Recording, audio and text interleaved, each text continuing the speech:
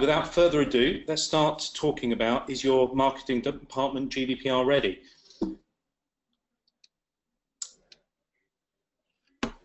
First of all, we'll cover off a quick piece of housekeeping. So we're recording this webinar, so if you've got colleagues who weren't able to make it today or anything like that, then do please encourage them to view the video. It'll be available on YouTube or from the Fifth Step website, as you can see there, and indeed we turn them into podcasts as well. So do please encourage people to sign up for them. You will receive an email in probably about a couple of days' time letting you know the details of where to download or where to access the podcast and the video.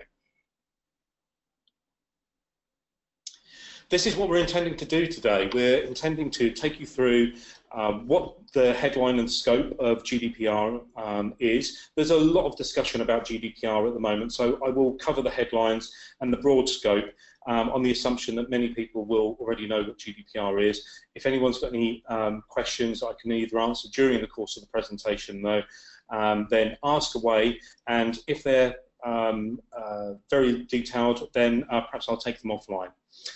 So we're going to cover the headlines and scope, and we're going to help you understand some of the terminology that's used within GDPR, and we're going to help you understand the definition of private and sensitive data as it's defined in the GDPR, and we're going to understand the rights of the data subjects, very, very important aspects, and the impact of GDPR on common marketing processes. So the key aspects that you guys are going to want to know about today, we're going to cover off some of the key ones. I'm sure there's going to be many more that you guys are going to have questions about. So, as I said, please do ask those as we go through. And we're going to talk about some of the consequences of a data breach. Okay? And then we're going to talk about how you can get on the path to compliance and what you need to do to actually get things in motion.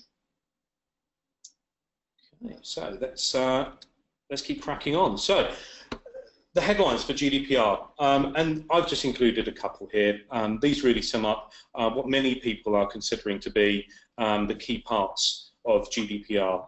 So GDPR applies to companies irrespective of their geographic location, so long as they are collecting, storing, or otherwise processing personal or sensitive personal information about EU residents.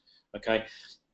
Key there is that you're processing data about EU residents. It's not about EU citizens, and if you are an organisation that's based in the US, and I know we have a number of people from the US watching today, if you're an organisation that's based in the US but you have European clients and you're storing their data, then you need to be considering that too, or you will be part of the GDPR as well.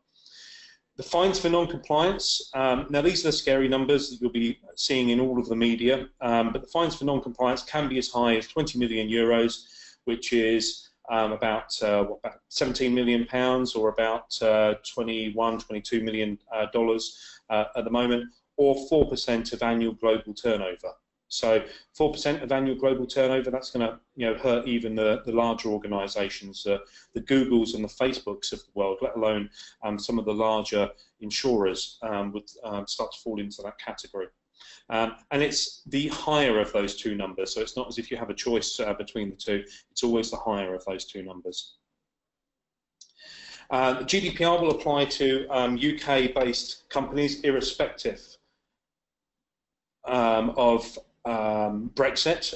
It's an important aspect. The UK government, it's an important aspect that someone has just said that they perhaps can't see the screen. I'm hoping that I've shared it and reshared it, so I'm hoping that you can now see that. If anyone's still having difficulties, do please just ping me in the question area there, and I'll make sure that that we do something about that. Great stuff. Someone's confirmed they can see it, so that's good news. Okay, I will carry on. GDPR will be enforced from May 2018. So, in fact, it's the 25th of May 2018. So, the Information Commissioner's Office, that's the Data Protection Authority here in the UK, has stressed that it's going to be a softer landing. And now I'm taking that to mean that they're not going to be being strict in the first couple of months, but bearing in mind that they've been talking about GDPR for the last 2 years. I'm not sure how soft a soft landing that's going to be, or indeed how long that soft landing is going to last. So the target is for everyone to be GDPR compliant from May the 25th, 2018. A glossary of terms. Now, we're going to make these slides available after the event, so I'm going to talk about some of the key ones here, but you'll have this, you can download a copy of the slides if you think this slide in particular is useful to you.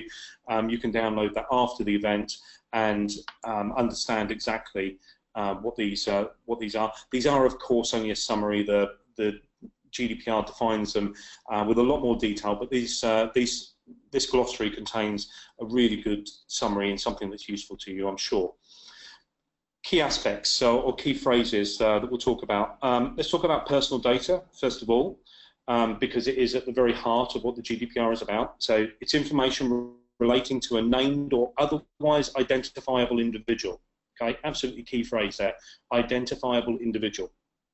And this includes any expressions of opinion about the individual and any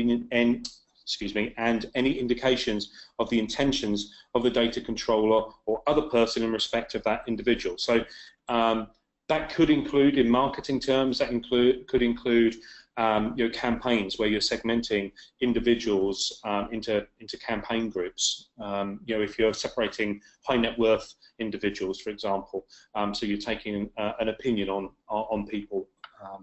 That information, not only their personal information, their name, their address, their email address, etc., is considered personal information, but also that opinion of them that they are a high net worth individual can also be considered to be personal information. IP addresses are also personal information, so I include this information for marketeers because very often marketeers are including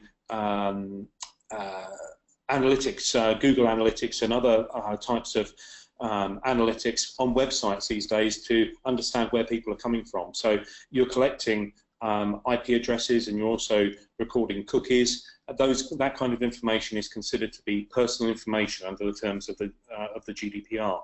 Okay, that's a change from the Data Protection Act, or a clarification, should I say, from the Data Protection Act, which obviously was invented or came into power long before the internet was really a big thing, and certainly long before cookies were a popular thing. I'm also going to talk about now the data controller. It's another key phrase. So the data controller is the person, company or organisation who determines the purpose and manner of processing of personal data. In other words, the body responsible for the data. So in most instances, for most of the people who are registered on this webinar today, it's going to be your employer. It's going to be your employer who's actually the data controller, and as an employee of that organisation, you are entitled to use the data for the purpose for which it was collected. But as a data controller, you're specifying, or the organisation is specifying, why the data is being collected. Now, you can have one or more purposes for collection, but marketing has to be specified as one of the reasons. You can't say we're collecting this data for the purpose of providing a service and then decide that you're going to use it for marketing as well. Okay, that's called a change of use, and you have to make sure that the data subjects are signed up to that change of use. And the last one I'm going to talk about on this slide is consent.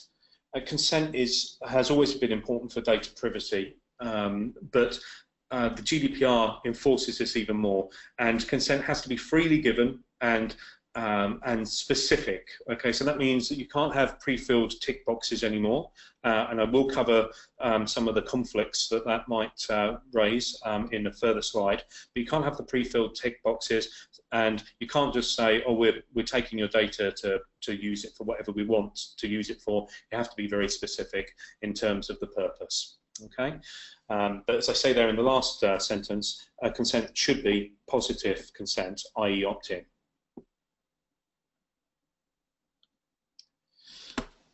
So let's talk a little bit more about personal data, just from the high level, and then I'll talk about it from a marketing perspective.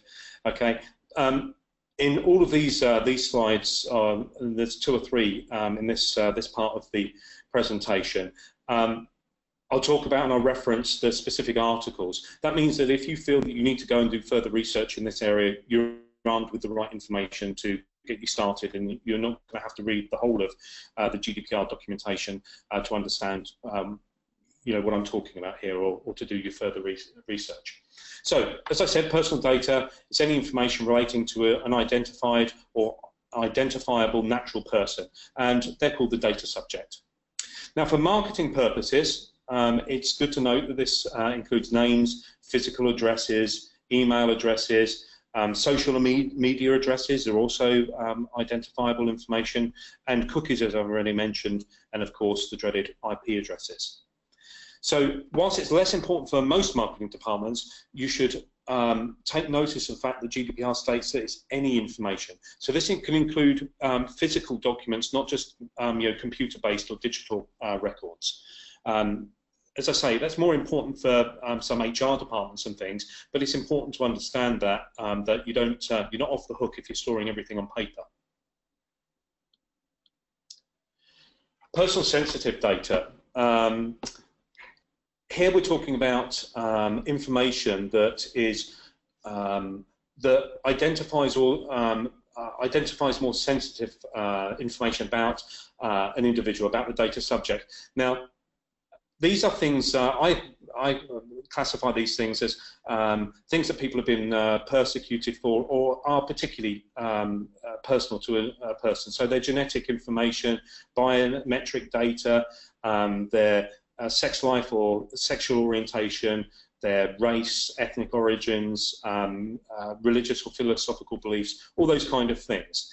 So if your organisation, again, to put it into marketing campaign or marketing terms, if you're running a marketing campaign that talks about, it's a union members campaign, then you should understand that you are actually creating sensitive personal data there by identifying the recipients of that campaign or participants in that campaign as union members. So something to take note of. And you'll see there I've put a little yellow note there to talk about age restrictions. Now, many of the people are on the webinar and probably listening to this as podcasts as well, perhaps won't be dealing a lot with age-restricted data, but you should understand that the GDPR considers a person to be a child up to, actually it varies slightly between countries, but really certainly by the time they are 16, but in most regions it will be when they are 13 years old. Okay, so up until the age of 13, they are certainly considered a child, and it may be as much as 16. So if you are offering products or services that are intended for or are going to be consumed by minors, then you have to take account of that. You have to take particular care of the data, and you also have to have parental consent or guardian's consent to use the data as well.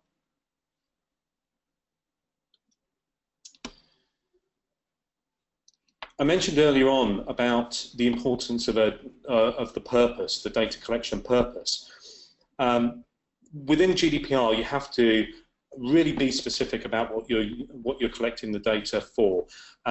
So you're going to collect it for the provision of a service. If you're going to collect the data and use it for marketing, then you have to say that and make that clear too. And what's more, you have to be able to allow people to opt out of certain aspects. So marketing would be one of those areas where people would be given and should be given the opportunity to opt out of marketing or receiving additional information about your products. It's absolutely key. The data collection purpose states why the data is being collected, how it's going to be used, and how long it's kept for too.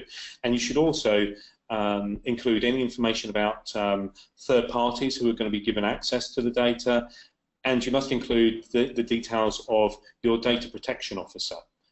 We'll cover, I think, the details of what a data protection officer is in a little bit more detail in a little while. But the key aspect there is that you need to have a contact point, and this needs to be telephone and email address type contact point, so that a data subject can inquire about how their data is being used and indeed enforce the rights of the data subject. And we'll touch on those right now. I'll just draw out some of the key ones of these. Not all of these apply to in a marketing setting or in most marketing settings that I'm certainly that I'm familiar with, but I'll touch on some of the key rights here. The first one, the right to be informed, is absolutely critical, and it's something that marketing departments must be aware of and must ensure that the data subjects, when you're sending out newsletters or you're obtaining people's data in order to market to them, that they understand the data purpose, exactly the aspects that we were talking about previously. So they're making a fully informed decision to opt in and to provide their data, and they know what they're providing it for. The right of access, I'll just cover that very quickly because it's not too marketing orientated, but the right of access means that the data subject has the right to request to know what personal data your organisation is holding on them and how you're using it. The right to rectification may be, and it's actually quite an interesting aspect from a marketeer's perspective. You have to correct the data and maintain the data when it's identified as being incorrect. So if someone comes to you and says, I want a copy of my data, and when you provide that data, they say, oh, well, my address is 3 years out of date, here's my new address. You must update that. You must keep that information updated. So the data subject has a right to ensure that their data is correct. The right to erasure, this is usually the point where I make a joke about other 80s bands, 1980s bands are available. But the right to erasure means that the data subject has the right to request that their data be deleted. So think about the consequences of that from a marketing perspective. May mean that, that someone is going to request that their information is deleted, that your campaign numbers go down by 1 or 2 or whatever as people request to be removed from marketing campaigns, or just ask your organisation to to stop processing their data. The right to restrict processing can have a marketing aspect. It means that a data subject can ask for their data not to be processed in a particular way. That could include marketing. Right to data portability, not really a marketing issue, but it means that people can ask for a copy of their personal data in a machine-readable form. So in a way that they can perhaps go to one of these websites, insurance websites, where they can, something like Compare the Market or something like that, where they can go there and put in their details and decide that they are going to move insurer after all. And then they can click a button that says, I'm asking for a copy of my data so that I can provide it to my new insurance company. The right to object is really combined with the right to restrict processing. The data subject has the right to say, I don't want my data to be processed in this way, and to either ask for the data to be erased ultimately, or just to restrict the way that the data is used. So again, it may be that someone requests to be removed from a marketing list or not to be included in certain types of marketing.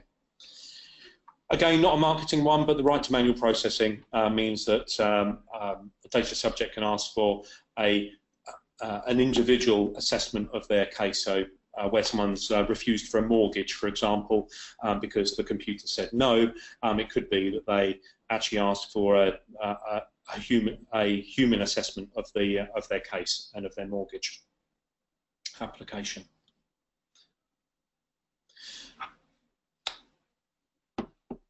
So marketing is different in the terms of GDPR. I won't be receiving any shouts of disagreement from the audience here that marketing is different, but it's different in terms of the Data Protection Act, because Recital 70 states, and I'll read it out for the podcast listeners, but it states that where personal data are processed for the purposes of direct marketing, and specifically, the data subject should have the right to object to such processing, including objecting to profiling to the extent that it's related to such marketing, direct marketing, and whether with regard to initial or further processing.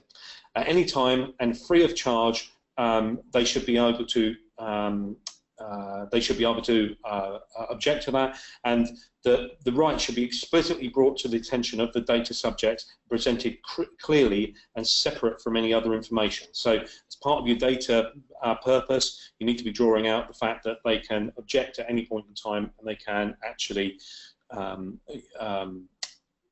assert any of the rights of the data subject. Okay, so Recital 70 is enacted in Article 21, the right to object. So that's where it all comes together around marketing. Now, marketing is the only function, the only business function that's actually mentioned explicitly within the GDPR. So you can understand how seriously the regulators are going to consider this going forward. And indeed why it's important that you as marketeers and as marketing departments understand exactly what the rights are and how to enact them and how to keep on the right side of the law and of the regulation.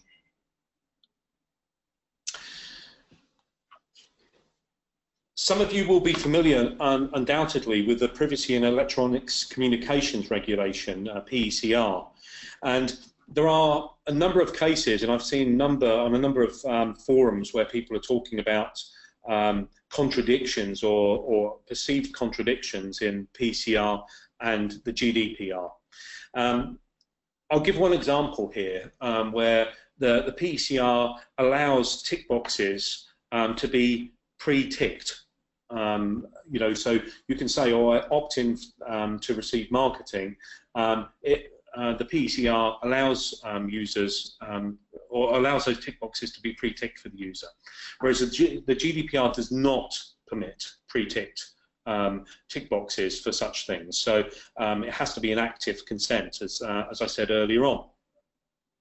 So at first glance, this looks as if the GDPR and the PECR are actually in conflict with one another, but the PECR is not saying you must pre-tick, it's saying that it's permitted. We're not recommending one way or another, but it is permitted to do so. Whereas the GDPR is explicitly saying where you're seeking consent, you should not be pre-ticking the tick boxes. So I understand how people understand that as a conflict, but one is a guideline and saying it's okay to do so. The other is saying things have moved on, and actually it's not okay to do so now. Now, there are going to be some changes to the PECR over time. The original time frame saw these being changed and coming into force around about the same time as the GDPR. The reality is, though, that's just not happening. So for the time being, there will still be those perceptions of conflict or differences. Ultimately, though, the GDPR is likely to win out in certainly in cases like this, where it's explicitly saying that you shouldn't do something. But as marketing departments and as marketeers, you must be conscious of all the regulation that you need to adhere to, depending on the type of marketing and your approach to that marketing that you're undertaking.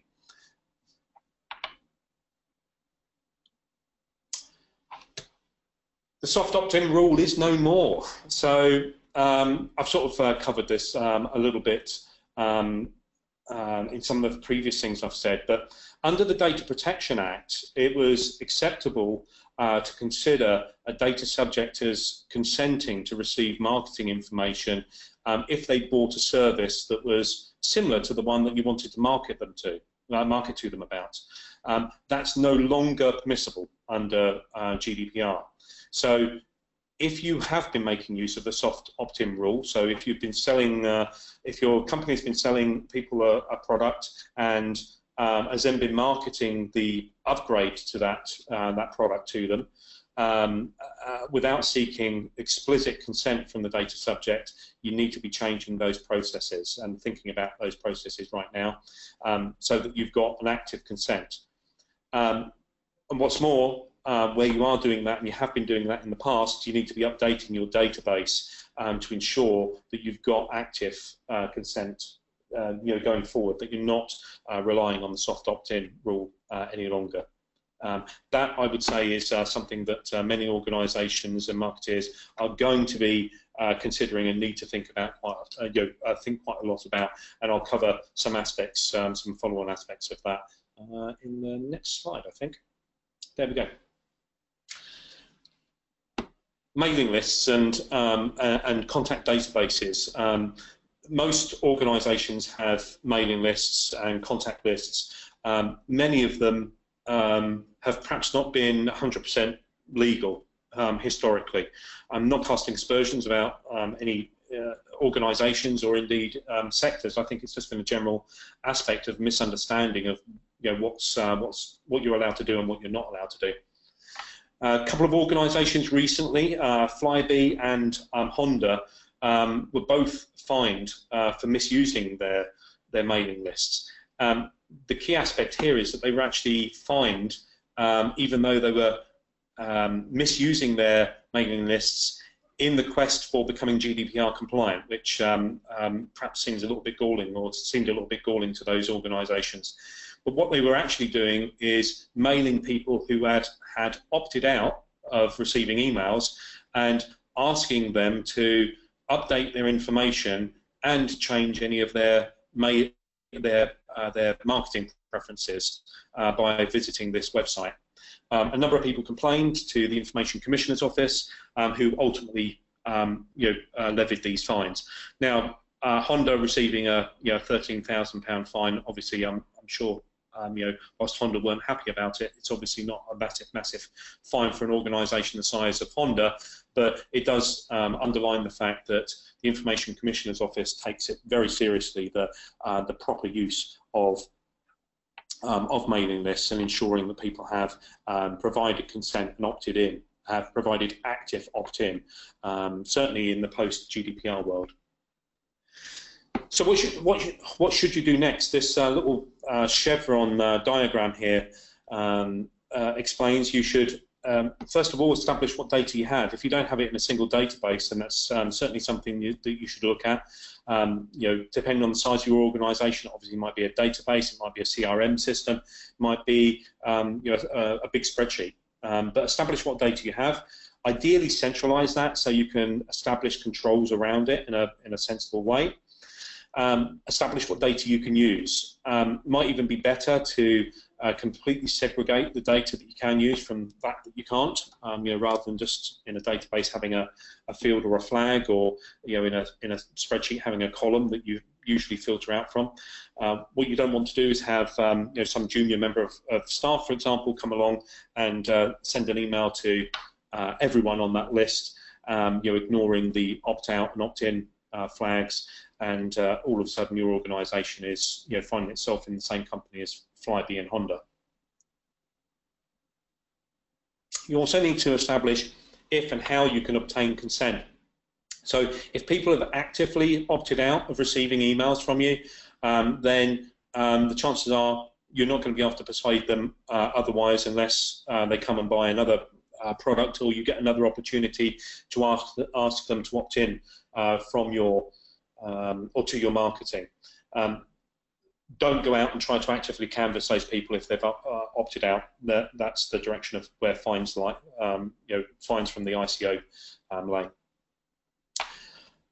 Other expressions of non-consent. It's important to take these into account. There are many types of lists that are opt-out lists in different countries. In the UK, for example, the Telephone Preference Service, TPS, and the Mail Preference Service, MPS, are two of the most common. They obviously allow people to express their preferences to receive advertising by telephone and by mail. There isn't the same list for email at this point in time, although you've got to think that's not going to be too far away. With the GDPR just around the corner, I could certainly see that coming along. So make sure in any of your mailing campaigns or telephone campaigns that you're understanding which methods you can actually contact your existing clients or your prospects or your mailing list, which methods they've signed into. Under the GDPR, you need to understand where your data has come from. Now, this means that if you're buying lists of data, then you need to be able to identify the source there. If it's coming from within the organisation or as part of if they're active clients, then you need to be able to understand that as well. So the reason and rationale for that is if permission were removed, so if the owner of the original list that you bought removes the permission for you to be able to use that list, or has everyone opts out of that list, then you need to be able to identify that information and remove it from your campaigns to ensure that you remain compliant. Many CRM systems and databases and obviously spreadsheets will not contain that capability right at the moment. So it may mean that you have to add extra fields to your CRM or to your database or indeed your spreadsheet to be able to capture that information. And there may be a task to actually go back and try and establish where that original data came from. Another important point around where the data came from, you have to be able to record and document people's consent. So it's no use just having a tick box on your website and that people have to tick in order to proceed. You have to be able to record and evidence they've actually ticked that box and wish to proceed. And you have to be able to evidence that in a way that if you did have an investigation from a data protection authority, the Information Commissioner's Office in the UK, for example, that you could actually say, oh yeah, at 5 PM on the 1st of January, Bob Smith ticked the consent form.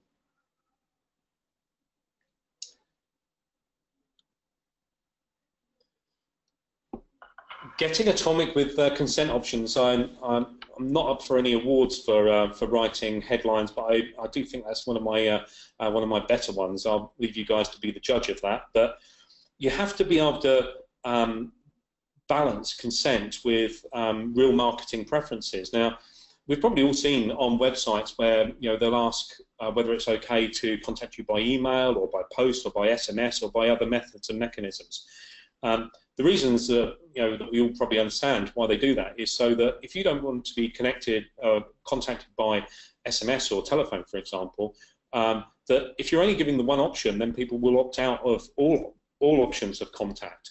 Whereas you may be able to refine their preferences slightly and move them more into their comfort zone. They may be okay with receiving updates about similar products by email, but they don't want people phoning them at 8 PM at night asking them whether they're happy with their current product and whether they perhaps want to upgrade or whether they want to buy a different insurance policy or whatever it may be. So what you can do here is offer real choice, and that's where the going to the atomic level can be useful, but you've got to really balance that. No one wants to see a sea of tick boxes in front of them at the end of a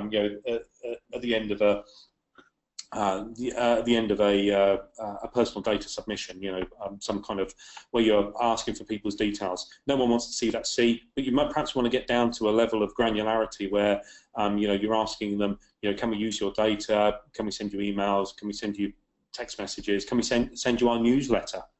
Because again, people will opt in to certain things. So find the appropriate level for your audience.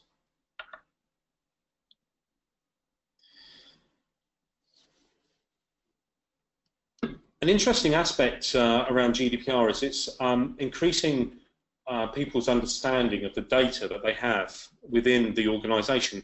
A big part of what many organisations are going through at the moment is data mapping exercises, so that they understand exactly what data they've got, how they can use it, and things like that. So one of the recommendations that I've got, and we're talking to a number of people about this, marketeers and marketing departments about this, but how to get closer to the Chief Information Officer or the information management team, whoever's ultimately responsible for the data within your organisation. Get closer to them and help them help you in terms of the amount of information and data that you can use and how you can use it, because there is a wealth in many organisations. There's a wealth of underused and underutilised information, some of which you might be able to use for trending purposes, as I pointed out there. Not just direct marketing uses. You may be able to identify how how you send 3 newsletters before a sale, or your sales always go up after a newsletter has gone out, or something like that. If you can identify those trends, then well maybe that there's good marketing and data and further uses that you can put that data to, and legitimately too. So get some additional benefit out of the GDPR. Help or get your CIO or the information management team to work more closely with the marketing team to help you understand what data is in the organisation and how you can use it.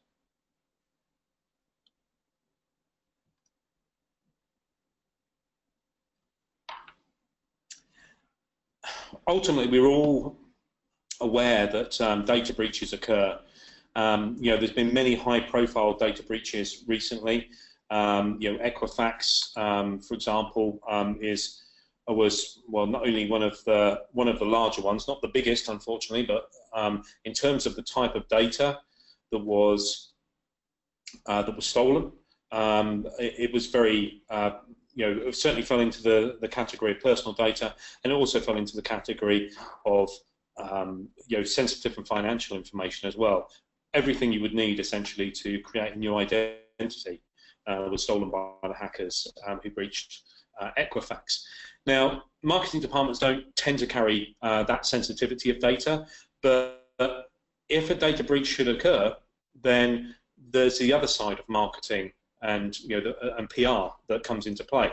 And obviously, I know that we have some PR companies who are listening today. The opportunities there for you guys to be involved and help organisations, ideally before they have a breach, but certainly as part of the breach response, is something that's interesting and something that more organisations are looking at, because you need to be prepared. You need to be able to do a good job should a breach occur. Now, GDPR places a lot of additional pressure on organisations. You only have 72 hours. So I'll repeat that number again: 72 hours to notify the Information Commissioner's Office of a breach. Okay. Now, there are sizes and scale of breach, and there are some guidelines around that. So if you have a breach of 10 people and it's name, address, and email address, the chances are that you won't have to notify the Information Commissioner's Office, but you may decide it's prudent and the right thing to do to notify the data subjects. Okay.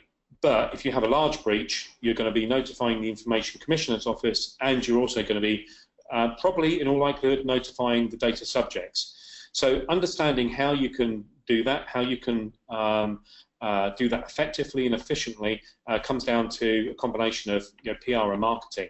And in the post-breach environment, marketing is going to be important to help the organisation recover from any reputational damage that they may have suffered as a result of the breach. You might want to think as well if there are other impacts that are specific to your organisation. Is your organisation one that markets itself on a high degree of trust? The impact, the reputational damage to such an organisation of a data breach is obviously going to be higher to an organisation who is perhaps not a terribly well trusted organisation in the market.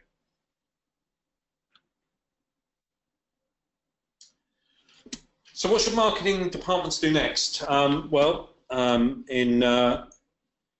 keeping to the script of using chevrons to indicate a process in motion, we've got some nice coloured chevrons here that indicate some of the key things. So first and foremost, ensure you've got consent to continue using your existing data sources. Okay, if you're in any doubt about that, really make sure that you've got it covered off by the time that GDPR goes live. You don't want to be left, with a vastly reduced data set just because you haven't had time to enhance it or improve the data quality or get consent before the GDPR comes in place. Understand the types of data that you've got, so participate in the data categorization and data mapping exercises that other parts of your organisation are participating in. Understand and again participate in the creation of data purposes and make sure that they're in place. Make sure your marketing systems have the ability to comply with the GDPR. All the things about logging consent, understanding and documenting where data came from, which list it came from. Put in place and again participate in the creation of a data incident response plan. This is really mandated by the GDPR because you've only got 72 hours to respond. You can no longer say, well, that's okay. If we should get hit, then we'll decide what we're going to do. Should that happen, you're going to have so little time to actually respond now. With only having 72 hours, then you're going to have to have a predetermined plan that you can play to. And finally, be able to demonstrate compliance. So be able to demonstrate that you're doing the right things, that you are that you're taking people off of the marketing lists when they request it, that you're able to produce information about who is on the marketing list should a data subject issue a subject access request, which basically is their right to gain access to the data. So make sure that you're compliant in all of those ways. One of the next steps, or if you need help in the next steps, FISTEP has what we call the FISTEP Quick Start GDPR assessment, and that can help you get on the right track and help you gain some of the benefits that we've spoken about there. And I'll let you read some of those details. I've seen a couple of questions come in. If anyone's got any further questions, then please do ask them now, because we're just about the point when we're going to start moving into questions. So I can see a couple of questions, as I said. Let's see who we've got here. Thank you very much for participating in this, mate. Let's see if I can extend those out. Okay. Okay. So question here from Tim. Can we exclude any non-EU contacts from our e-privacy compliance activities, e.g. US, Asia, Australian clients who live and work in those territories? Would they need to have non-EU operations or offices? Okay, Tim. All comes down to where you're doing the data processing. These processes and approaches have to be in place for EU residents. Okay. If you are processing the data within Europe, though, actually there's not really a restriction. You have to, the GDPR says it has to be in place for EU residents, but then you have to treat all personal data this way. So even if they're Australian residents and you're processing the data in the UK, for example, then you would still have to adhere to these rules. So you'd have to process it in the same way. Now, one of the things that you should consider in that, though, if you've got systems that are operating in other locations, so if you've got a CRM system, for example, that's based in Australia, and you're just having all of your Australian target or prospects or marketing lists contained on that, then that would be absolutely fine. Okay, and likewise for the other territories that you're talking about there. But do be aware, GDPR isn't the only data protection regulation. Australia has its own data protection regulation. There are countries in Asia, such as the Philippines has data protection, Singapore has data protection, and there are others that mean you'd have to adhere to their data protection regulation too. Okay, so just have a think about it from that perspective. And Tim, I know you dropped me a mail previously asking me this this question, or to ensure that we covered it in the webinar. If I've not answered that fully enough, then do drop me a mail. I'm happy to have a coffee and go into a little bit more detail with you if that helps. Okay, oh, more questions coming through. Excellent news. Okay, so another question here. For existing clients, can we continue to share relevant messages by email by using legitimate interest without the need for opt-in? No, unfortunately you can't. That's the soft opt-in that I mentioned earlier on. You need to make sure that you've got active consent now. Okay, another, yeah, even though there's no soft opt-in. Yeah, sorry, no, you can't do that. Okay, is there an automated way of sorry, let me understand that question. Oh yeah, is there a way of automating GDPR processes with software, for example? Yes, there are some processes that you can automate. That's a very good question. So things like data retention. So if you're only allowed to market to these people whilst they're subscribed, once they've unsubscribed, you're going to delete their data. Obviously, you can have a field that's within your database or your CRM, which is unsubscribe, and have an automated process that goes through and deletes any users, any data subjects that tick that box. So you could do those kind of things. Okay, so compliment at the beginning, explained very well. Need to track the origin of the data. What are my obligations if I use external supply, e.g. MailChimp or Rhizo assessment provider? How can I be sure they delete the data? This is an excellent question, and actually I've spent most of the morning with a client going through some similar challenges about third-party providers and service providers. Under the GDPR, you remain responsible. Okay, so you can outsource the function, but you cannot outsource the responsibility. So the answer to your question is you need to be responsible for vetting and ensuring that your external third parties are in compliance and adherence with the Data Protection Act. With the GDPR, with the Data Protection Act as well before the GDPR. But under the for this presentation, it's really about the GDPR. Okay, so you must vet them, and you must go through a process of vendor assessment and vendor management. Larger organisations like MailChimp,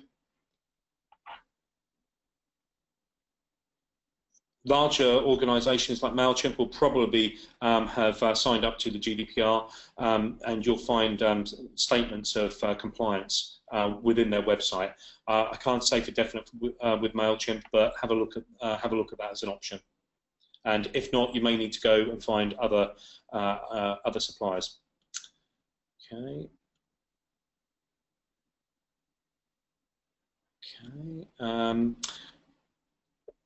Okay. Yeah.